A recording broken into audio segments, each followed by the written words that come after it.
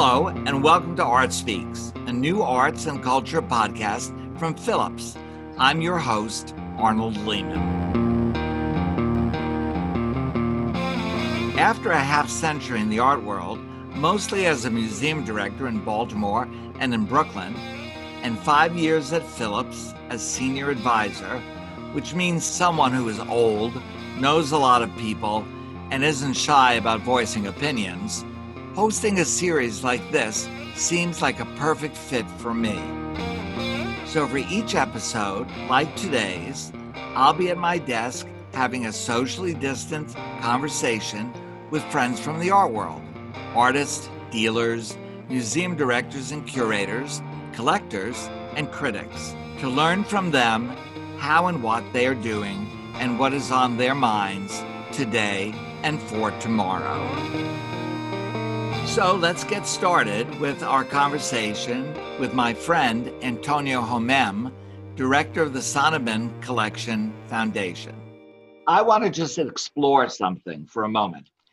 If I remember correctly, I first met Ileana in 1968 or 1969 in Paris when I was working on an Art Deco exhibition for the Metropolitan Museum. And so we were brought together because any great work of Art Deco in Paris, Ileana bought and owned. So everyone would tell me that, oh, you must see Madame Sonneman. So I finally did.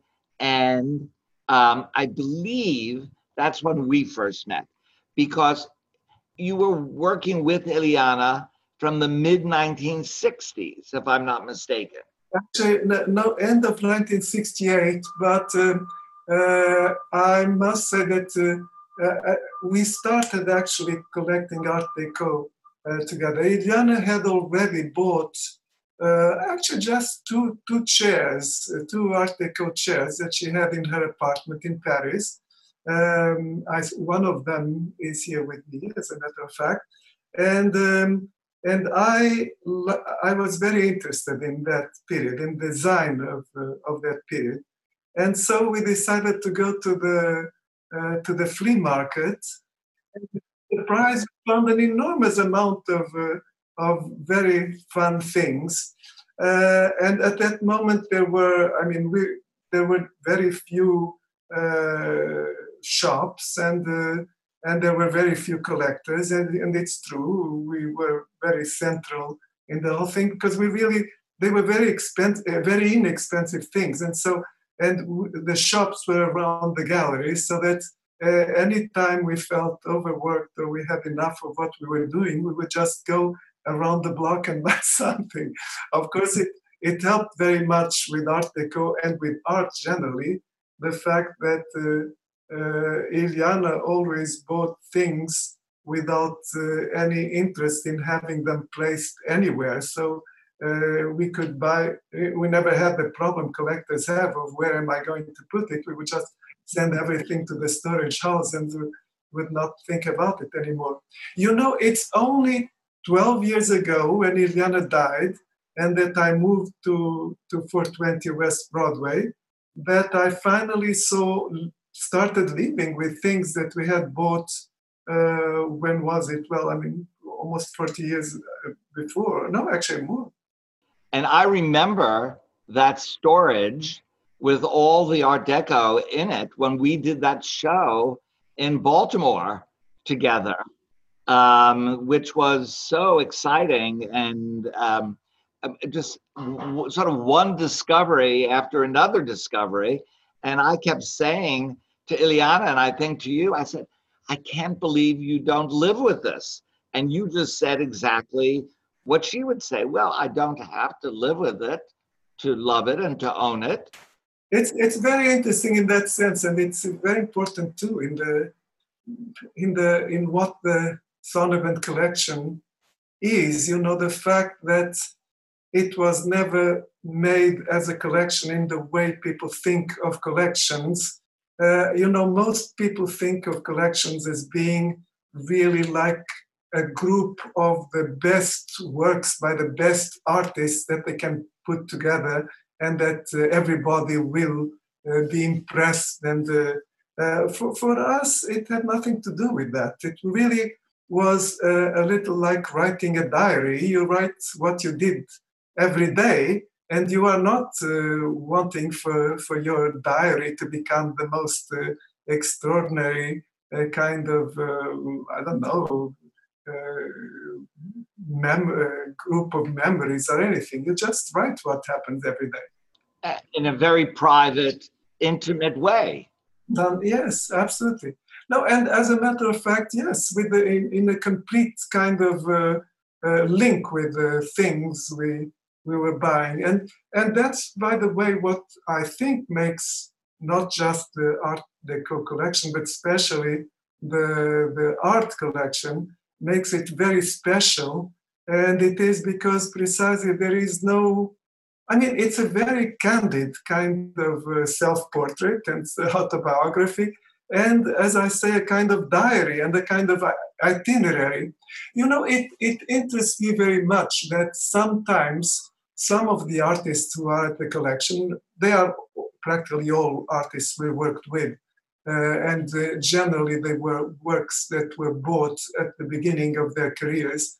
But some of the artists who are at the collection, you know, with time, they did works that interest me less, and that I think would interest Liliana less now. On the other hand, what I find wonderful is that the works that we bought at the time, to me, they retain the same kind of emotional development of that emotional itinerary we went through. And of course, things can always change, and we might suddenly discover that those works that, well, it never happened, by the way, that the work that we bought with enthusiasm, that we lost completely interest in it. But I think it can also happen that works that those artists are doing now and that I'm less interested in, that suddenly I realized that they were much more interesting than I thought. You know, I remember in the early 70s, I saw with Bob Rauschenberg and Liliana a Picabia show at the museum in Paris. And I mean, I'm glad that I can talk of Bob and of Liliana, since after all, they were not really very dumb. But we were looking at the works, and we were saying, my God, how could he have done those fantastic early works and then have been done the later works? And well, 20 years passed, probably even less. And suddenly we started realizing that actually those later works were very, very interesting. And it's just that instead of seeing them for what they were, I suppose we were probably regretting them not to be what we thought they were or what we thought they should be, which is a mistake one makes easily. But so for me, actually, the collection is very important because we never corrected it, you see. It's the real thing, just the way it was.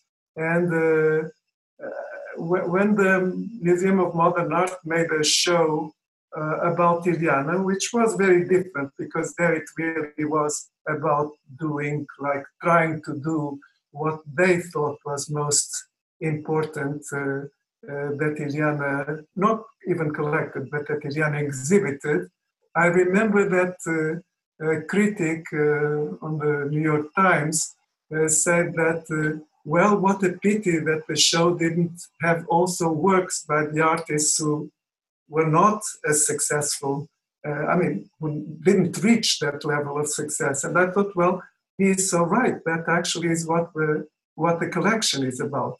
And I must say that after all, I do think that probably 2/3 of the artists are the very successful ones. But the other ones interest me very much also. But you know, Antonio, when I always think of you and Ileana looking at works, buying works, exhibiting works on a day-to-day basis, I don't know anyone else who lived every moment of the day with art and artists And to me, when you say you never really collected the work, it's what you needed and did to live every day, the way people go out and buy groceries. It was what made your world alive. And we, of course, on the outside looking in, were granted a kind of a stimulus by what Ileana and you did almost for granted because you loved those works so much and they touched you in so many different ways. And it's totally unlike 99%, as you said, of the way people go about collecting works of art. Well, you see, most people, more and more even, I think, are so dependent on other people's opinions, and they really don't collect for themselves. They collect for the admiration of others. And I must say that Ileana did have that, and I shared that with her, the fact that for better or for worse, we were really quite uninterested in other people's opinions. We were very pleased, as a matter of fact, of course, when we met anybody who shared our opinions and interests. But the first thing was not, will other people admire what we are choosing? The first thing is, how do we feel about this? And do we really need to have it? And also, again, having it didn't mean living with it or making it become part of something. It was just something like that you needed to have a link with.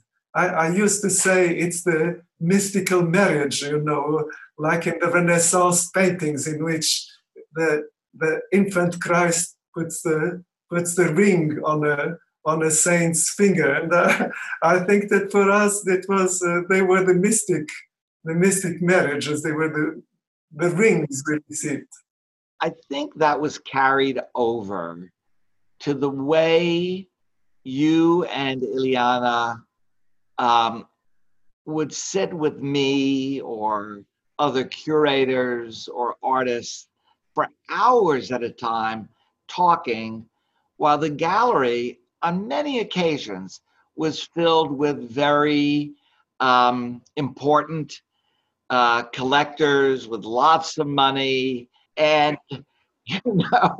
I just remember, I won't mention any names, but I do remember being there and, we were talking about restaurants or we were talking about what our day was like or a future museum project. And in the meantime, there were people looking at works of art in the gallery who could have spent millions of dollars, had they had the kind of treatment that other galleries would, just assault them.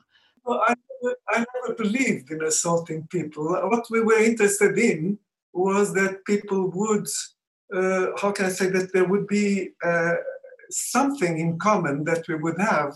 And of course, for that, you would also have to find out what interested people. And of course, we were open to it, but we were never trying to convince anybody to like something they didn't like. It's funny, there a young woman who used to work for Vanity Fair or one of those magazines wrote an article that was never published because Tina Brown said there was no conflict in it, which I thought was very flattering and entirely correct. There was there was none whatsoever, ever. But she wrote something that I liked very much, even though it does sound weird to like it. And she said that we were more remarkable for the things we didn't do than for the things we did. And I thought that was a great compliment. And it was. I think that was meant as a compliment. I don't know. I don't know that many people would take it as a compliment, but I certainly did. I think if she was thoughtful, if that writer was thoughtful and spent time with you and Ileana, I think she was saying something that she meant as a compliment? I think she did. Actually, she was a good friend and all, but still, more than what she meant, I think it's probably weird of me to take it as a compliment, but I do. Actually, I read recently somewhere that Larry Gagosian spoke for some reason about the gallery in the past. And he said something that I thought was that I liked very much, that I felt very flattered with. And he said, everything they showed looked important, whether it was important or not.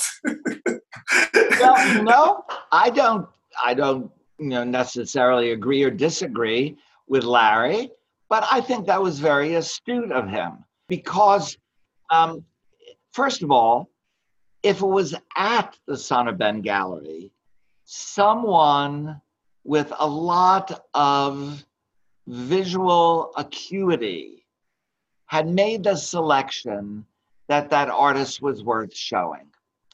And clearly, every show, not every work is a masterpiece.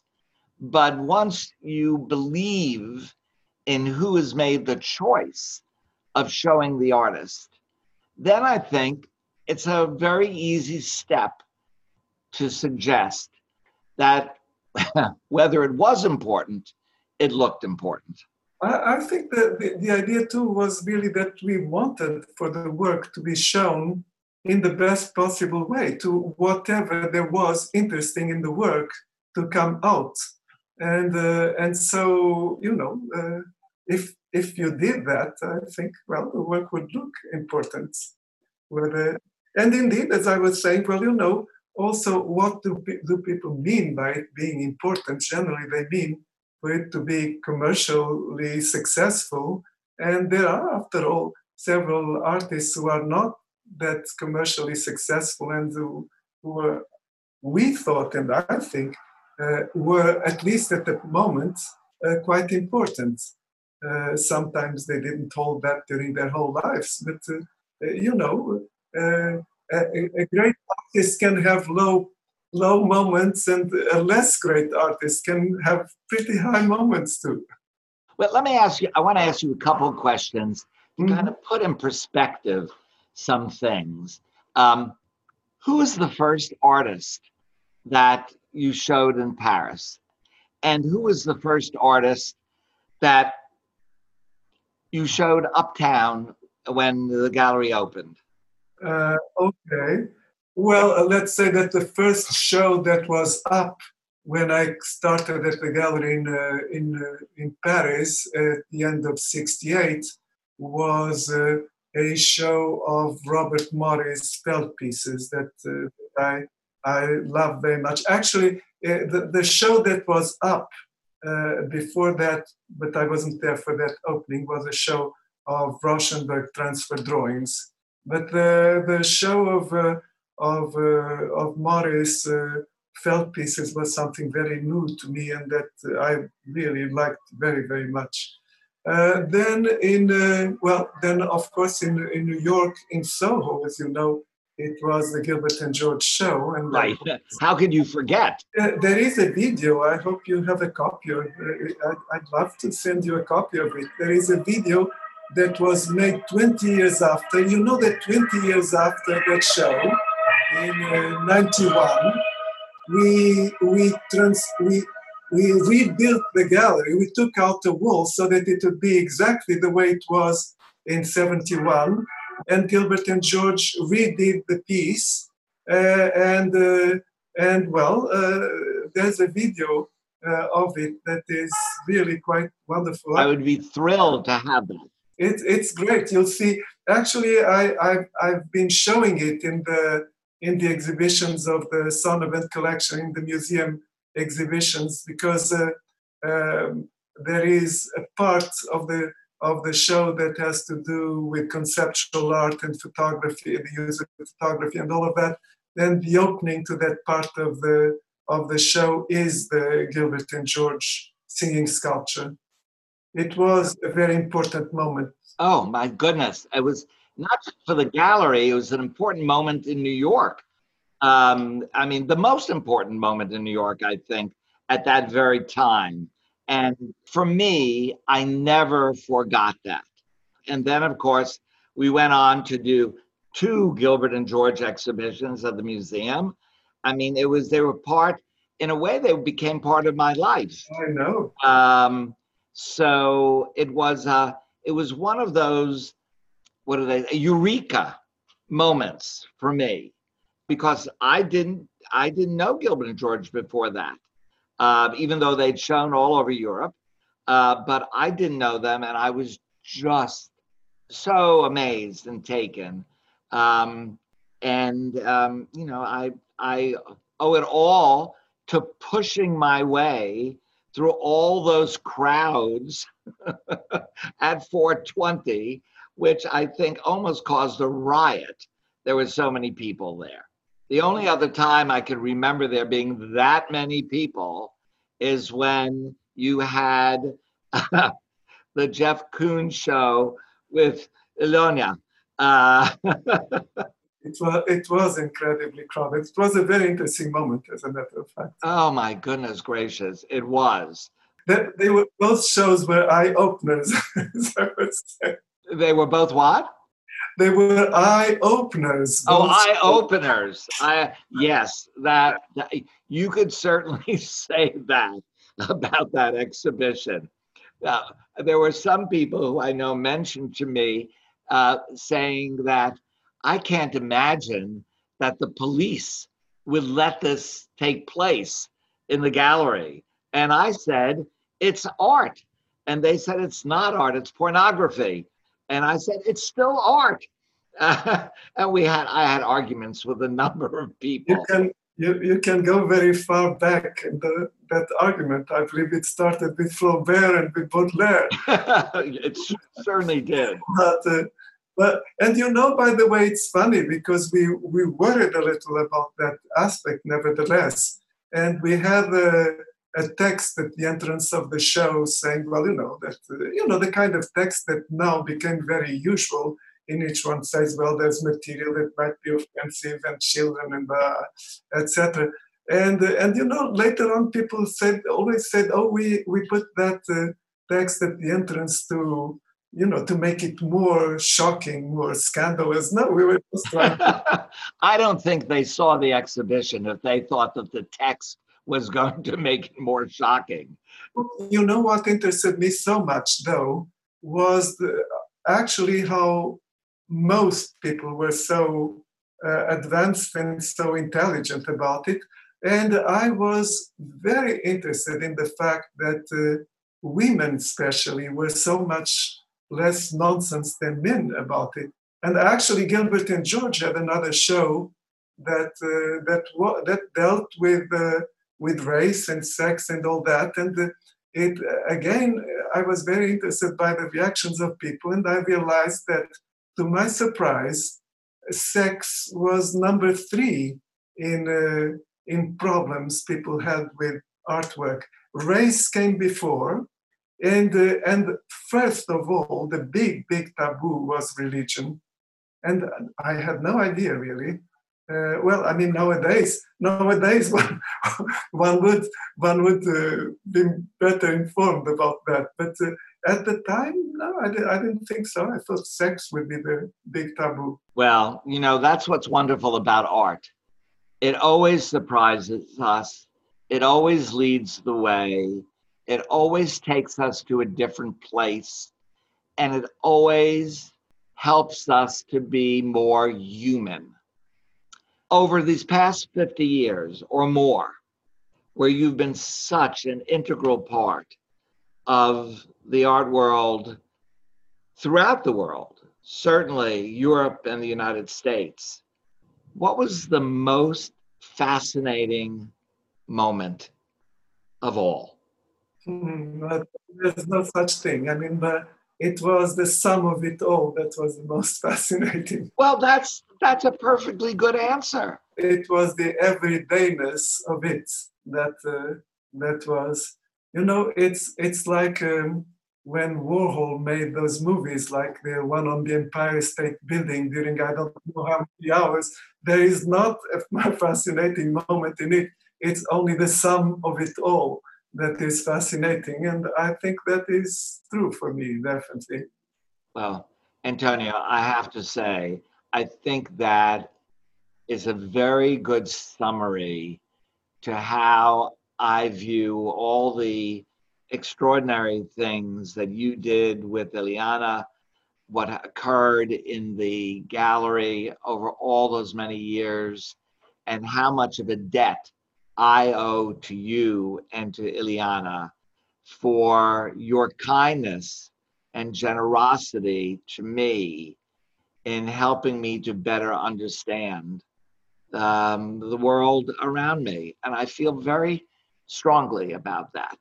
And we'll probably start to cry at any moment if I keep going down that track. It was because you were the way you were and are that that happened, really. I mean, basically, we always responded to people following what those people were, which is maybe the reason why, as you say, we were paying more attention to you than to some rich person who was looking at the art at the moment. Well, I'm so glad you did, because those days are really part of my essential memory and also gave me, I think, the kind of values that I tried to use in all those years as a museum director who always wanted to be a contemporary curator. Uh, or, or if I must admit the truth, from time to time to have a gallery. Antonio, I can't thank you enough. Take care, be well, and thank you very much for doing this. It's a real treat for me. It really was my pleasure, totally. Great. All right. Bye-bye.